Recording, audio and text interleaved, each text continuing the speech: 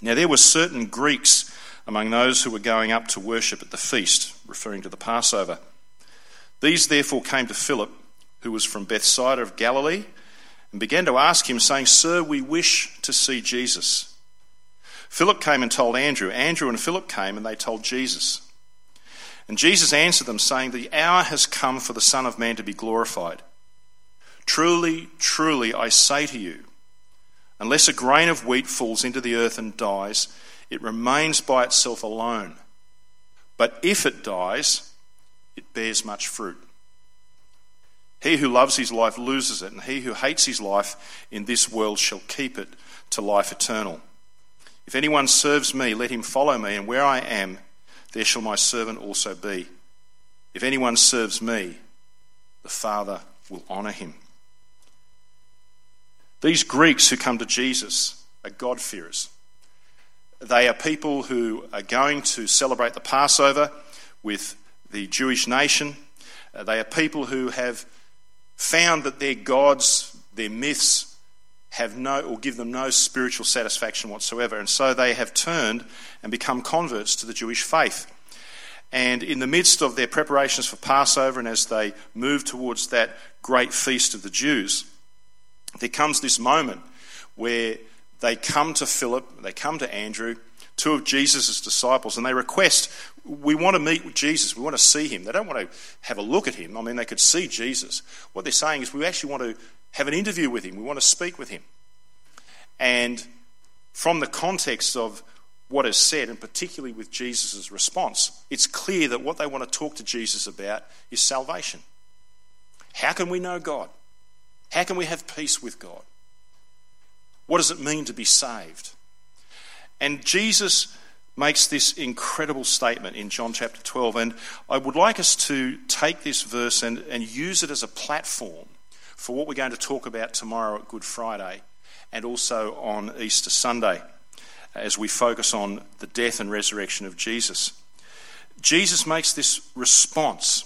He says, "Truly, truly, I say to you, unless a grain of wheat," or actually it's quite interesting, literally it reads, "unless the grain of wheat falls into the earth and dies, it remains by itself alone. But if it dies, it bears much fruit." What is Jesus saying? The moment that I came for, the very reason and purpose why God sent me into the world, that moment has come. And as these Greeks, these God-fearing Greeks who are not Jews, they're outside the Jewish nation, as they come to Jesus, you see that sense in which the whole world is now coming to Jesus. And they ask him a question, and the question, as we said, revolves around salvation. And Jesus says, "My moment has come. The very moment that I was sent into the world has now come. This is why my Father sent me." And he talks in terms of death. And he uses that illustration of his life being a seed that is sown. And the only way that that seed can produce fruit or can produce a harvest is it must die and it must be buried. Effectively, what Jesus is saying is, there will be no harvest of souls. There will be no people coming into relationship with God unless I die. It is the only way. It's what the Father has purposed. His purpose is for me to die. And then he makes that statement at the end. He now talks about what it means to follow him. I have come, I have to die, says Jesus. But notice what he says. He who loves his life loses it, and he who hates his life in this world shall keep it to life eternal. What is Jesus saying? This is a hard word. He's saying, if you want to be my follower, you have to be prepared to die. I have come to die. Now, that doesn't mean that you will die, but what he is effectively saying is you have to die to yourself. It's complete and total and utter commitment, says Jesus. I'm utterly committed, and if you want to follow me to be my disciple, you must be completely committed. And in some cases, for those who were listening, for some it was going to result in physical death. But Jesus says, there's no hope. There's no way around it. The only way that people can come into a right relationship with God is if I die. And if you want to follow me, you have to be committed completely, totally, and utterly. On the night that Jesus was betrayed, we're remembering that tonight. It was in the context of a Passover feast that Jesus instituted what we call today communion, the Lord's Supper. He took the cup and he took the bread, and as he took the bread, he said to his disciples, "The bread represents my body, which is given for you." It became a symbol of the body of Christ crucified for the sin of the world. The wine that he took, he said, represents my blood, which is shed. It's poured out for you. The Bible tells us that it's through the blood of Jesus that we are cleansed from all of our sin. And so he took these two simple elements from an ordinary Passover feast, and he instituted and gave it new meaning. And it's significant because the Passover feast, of course, represents the great deliverance of God, of his people from slavery. And here is Jesus, who stands before his disciples, and he is with us tonight, reminding us that he is the great Passover lamb. That when he sacrificed his life, when his body was crucified, when his blood was shed, he became the great Passover lamb, that we might be set free from the slavery of sin.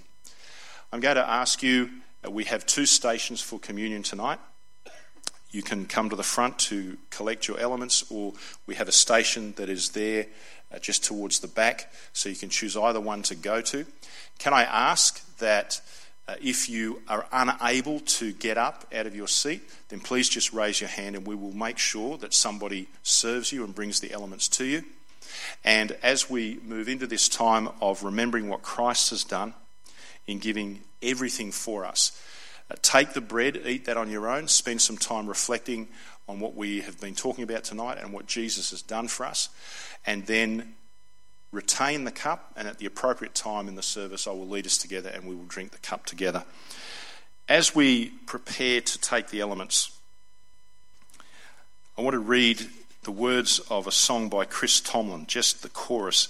You'll be familiar with his song, "Oh, the Wonderful Cross," and it's a combination of the great old hymn, "When I Survey the Wondrous Cross," but there's that wonderful chorus that he has included in it. And I want to read those words because they just underscore what we have reminded ourselves of tonight. Allow these words to be a basis of reflection as you take the bread. It reads, "Oh, the wonderful cross, oh, the wonderful cross, bids me come and die and find that I may truly live. Oh, the wonderful cross, oh, the wonderful cross. All who gather here by grace draw near and bless your name." We are here tonight, folks, because of the grace of God that has drawn us to Jesus. So please come forward and take the elements and then return to your seats. I'm going to pray and then you can come forward. Lord Jesus, you are the grain of wheat that was sown, that died, in order that a great harvest of people would be brought to your Father and reconciled with him. Thank you that we have this opportunity tonight to reflect on that, to remember what you have done for us, and that you also call us to follow you and to serve you in humble obedience to you as our Lord and Saviour. Bless our time together, we pray, in your name. Amen. Please come forward and collect the elements.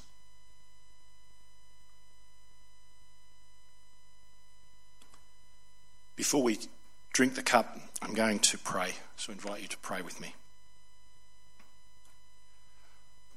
O Lord, the King of Kings, who led and taught not as a mighty ruler, but as a servant leader, show us how to lead and live through love. Teach us how to love and serve others with a gracious and humble heart. Help us to always remember your words, being reminded that each time we come before your table to share in the cup and the bread. As we come before you to eat the bread and to drink the cup representing your salvation, may we recommit our hearts to serving you and leading through love. To you, O Lord, who are mighty to save, pour out your mercy and grace and lead us in your way.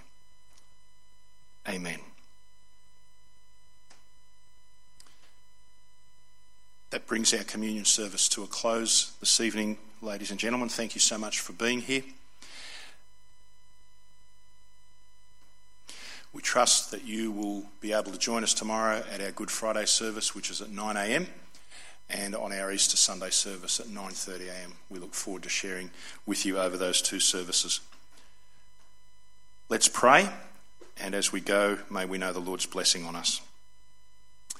Now may the God of peace, who brought up from the dead the great shepherd of the sheep, through the blood of the eternal covenant, even Jesus our Lord, equip you in every good thing to do his will, working in us that which is pleasing in his sight, through Jesus Christ, to whom be the glory forever and ever. Amen.